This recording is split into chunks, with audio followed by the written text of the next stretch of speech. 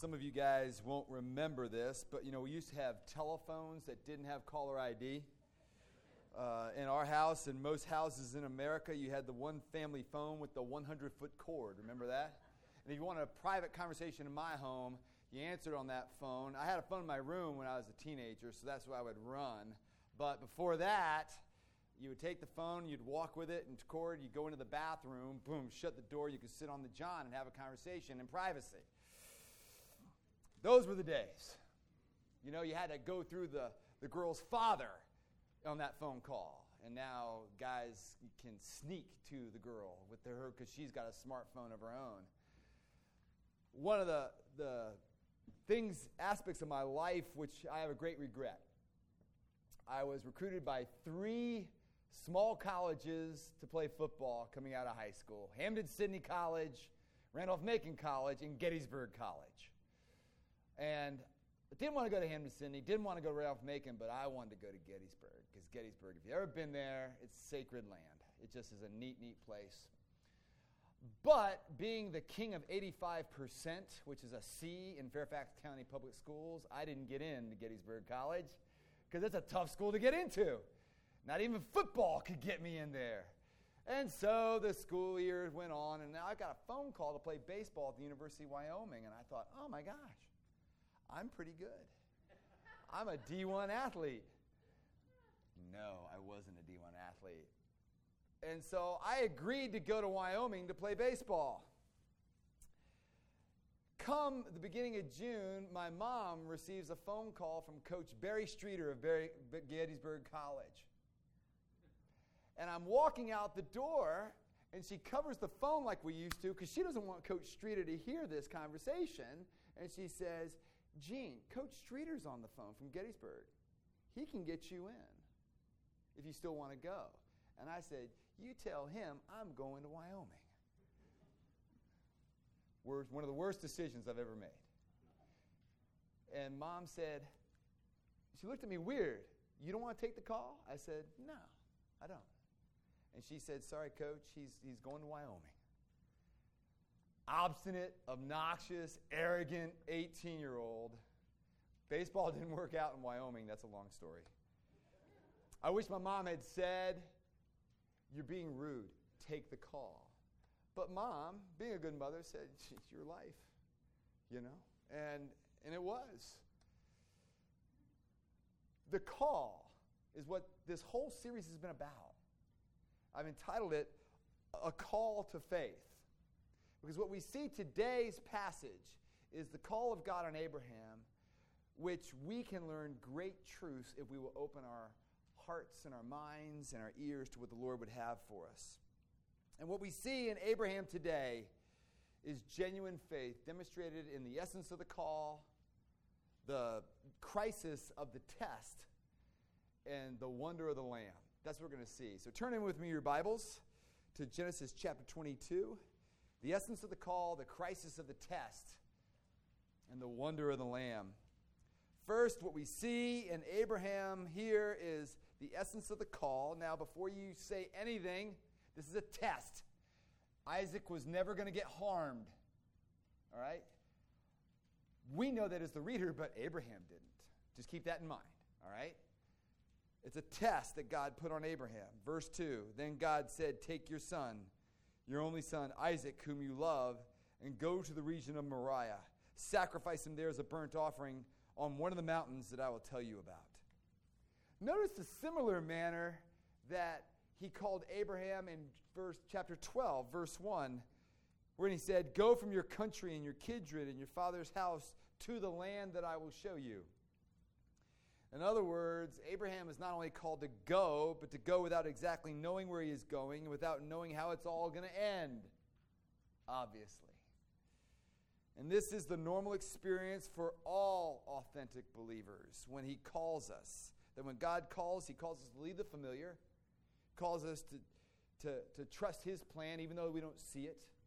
And 3, we have to be willing to offer up our Isaacs if necessary, to be the genuine believers we've been called to be. Isaac had become, not surprisingly, Abraham's emotional center. And Ishmael, his older son, is now gone. This is his only son.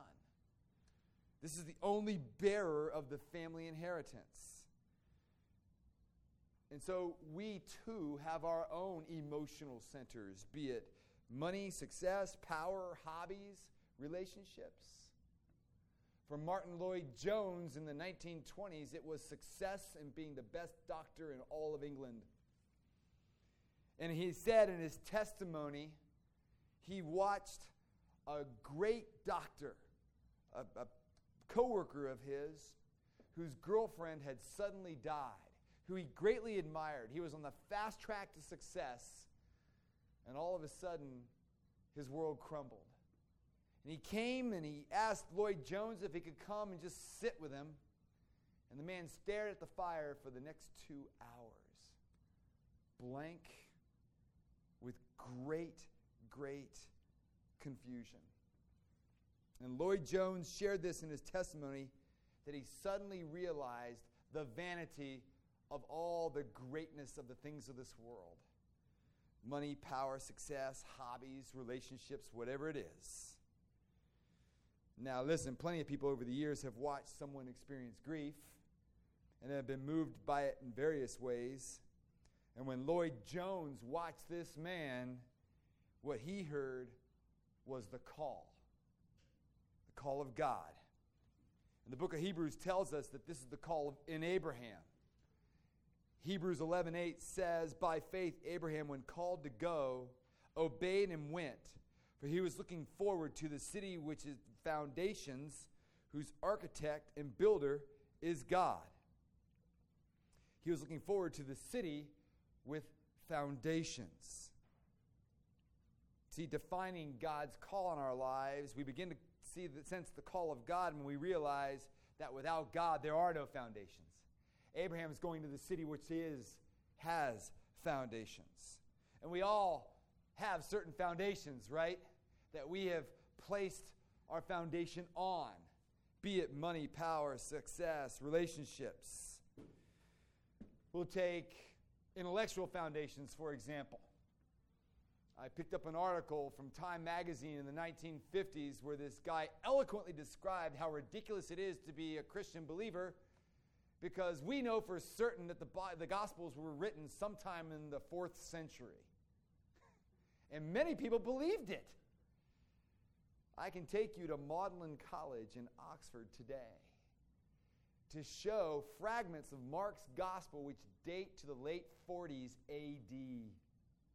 That's just 15 years after Jesus rose from the dead and ascended into heaven. 15 years ago, it was 2001. I can tell you what happened in 2001 in my life. Pretty vividly. It was a significant year in my life and in all of our lives. 2001, my mother-in-law died after a 5-year struggle with cancer. Immediately after that, I had to run back to Ambridge to serve in a 10-week CPE experience where, because of my experience in my whole life with kids and I was around life, they put me as the priest of death at the 3rd stage Alzheimer wing at St. John's Hospital in Pittsburgh. Great experience for me. Wonderful. I remember that. Trust me. I remember that summer we had decided brilliantly to move to a bigger house in Ambridge, but it had a great name. It was called Sherman Street, named after me. Right next to the campus.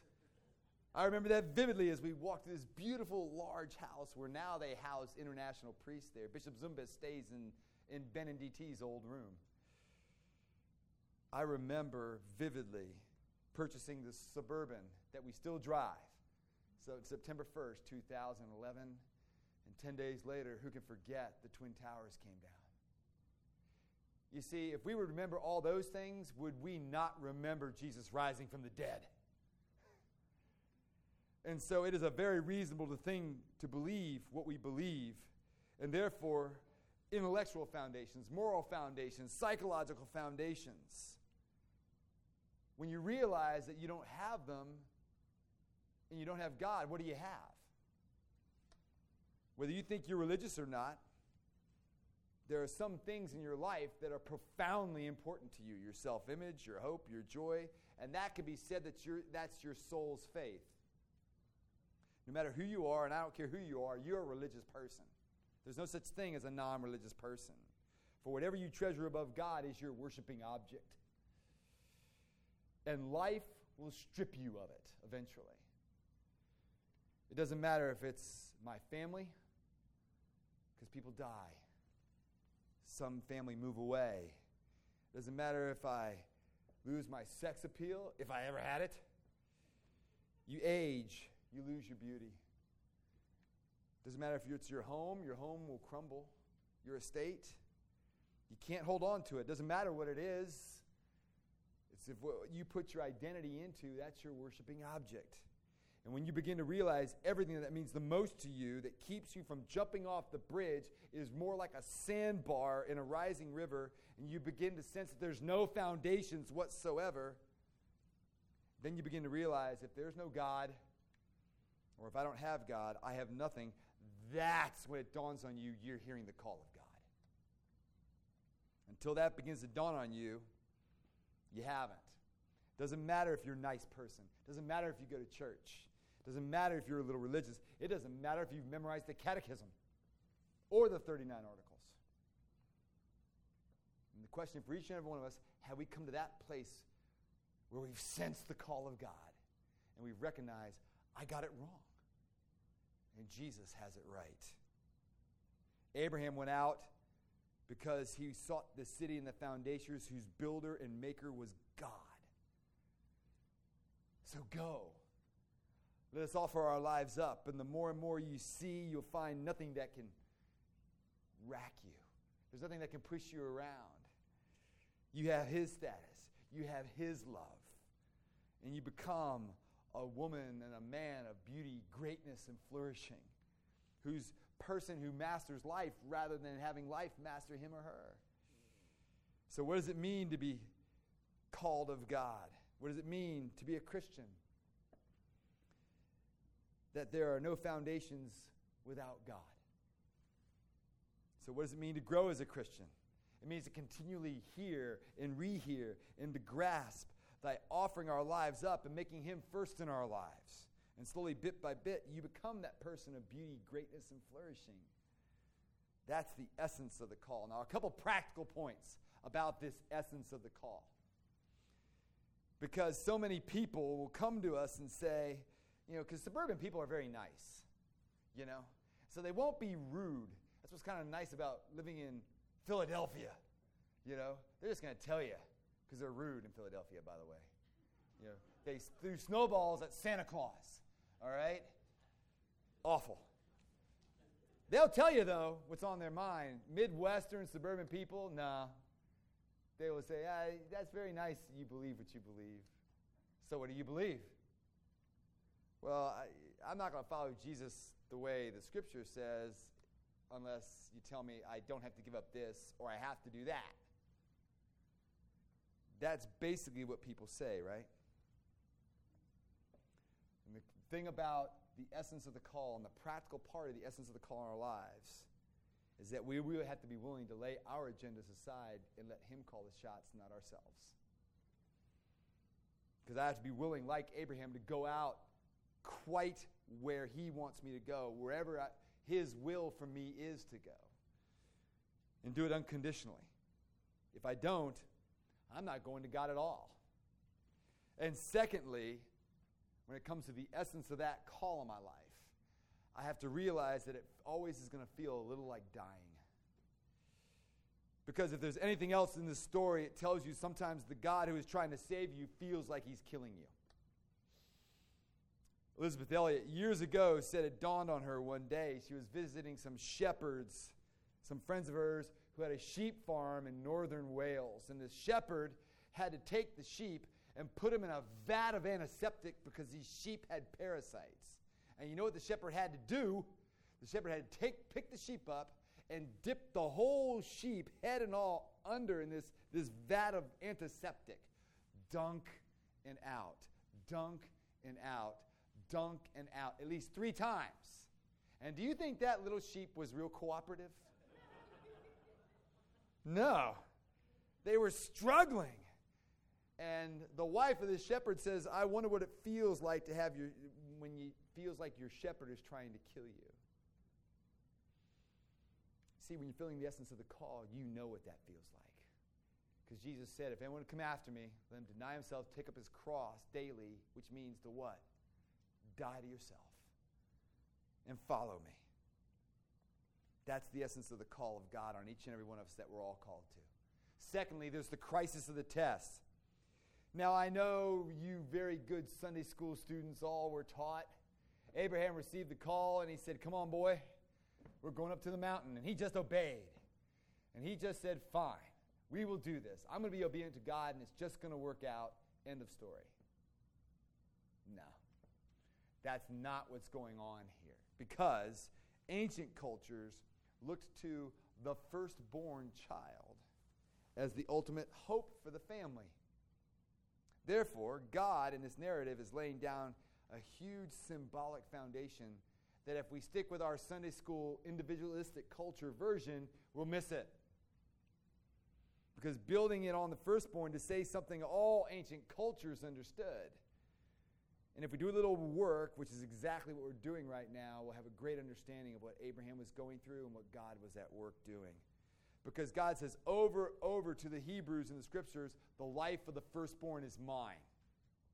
The firstborn cattle are always sacrificed to God. The first fruits of the grain are always sacrificed to God. And over in the Scripture, God says the life of the firstborn is mine.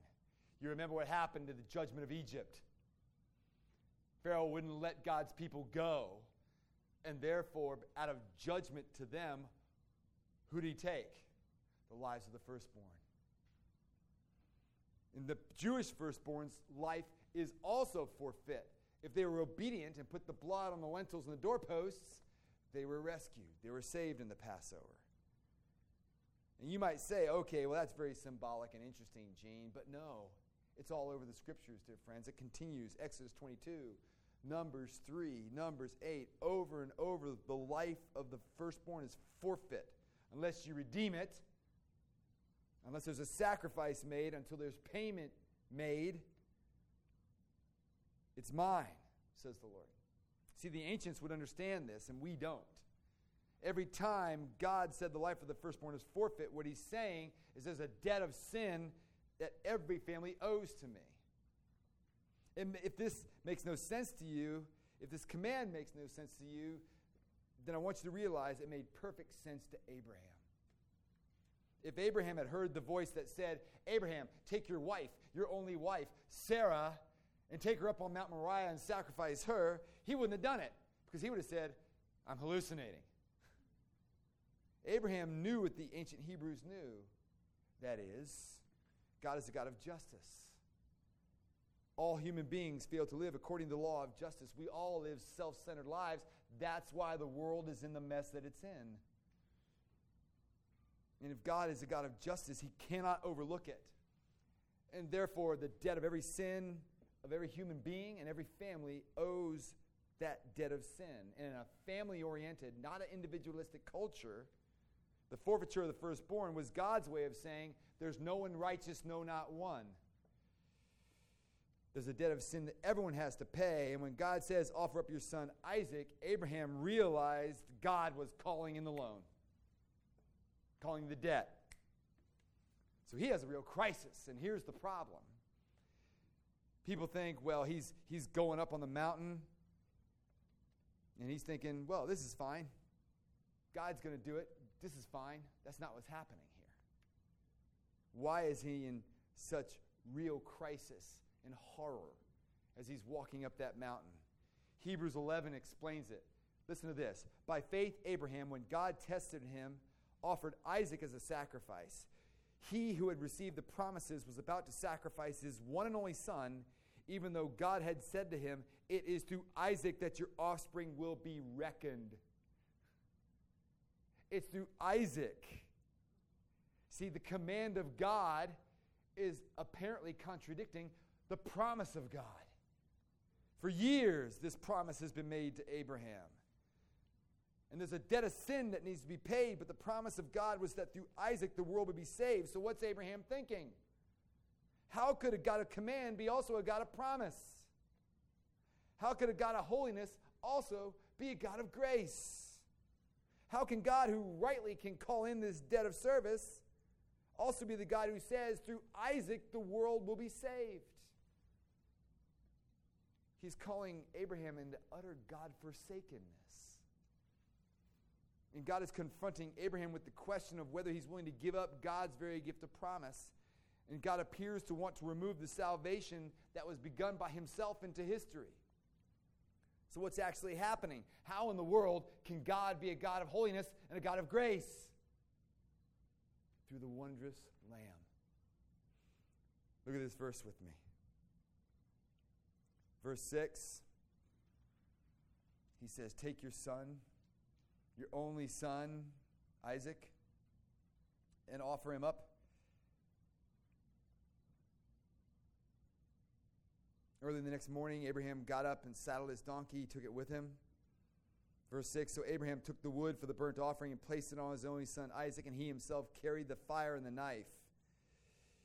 Did you know this? You know, he puts everything aside, but he only takes the dangerous stuff. And as the two of them went on together, left the servants behind, Isaac spoke up and said to his father, and this is the only place in all the Bible we hear Abraham and Isaac speaking to each other. Verse 7, Isaac says to his father, and it kind of slows down now. You're going in fourth gear, and all of a sudden you slow down in first gear. My father. And Abraham says, here I am, my son.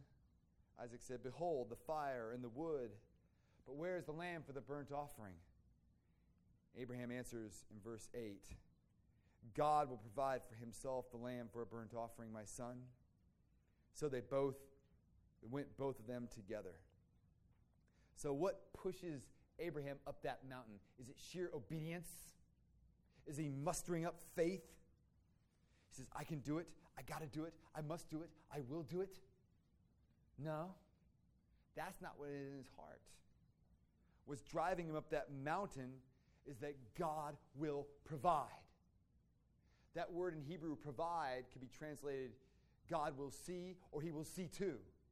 God will see to it that a lamb will be provided for the sacrifice, Isaac. It's important that we understand that. Because what's happening here, as he begins to put this teenage boy on the altar, that's an obedient kid. He starts to offer him up, and the angel intervenes and said, do not lay your hand on the boy or do anything for him, for now I know that you fear God, seeing you would not have withheld your son, your only son, from me. See, if Abraham had been at the foot of Calvary, the moment Jesus died, you know what he would have done?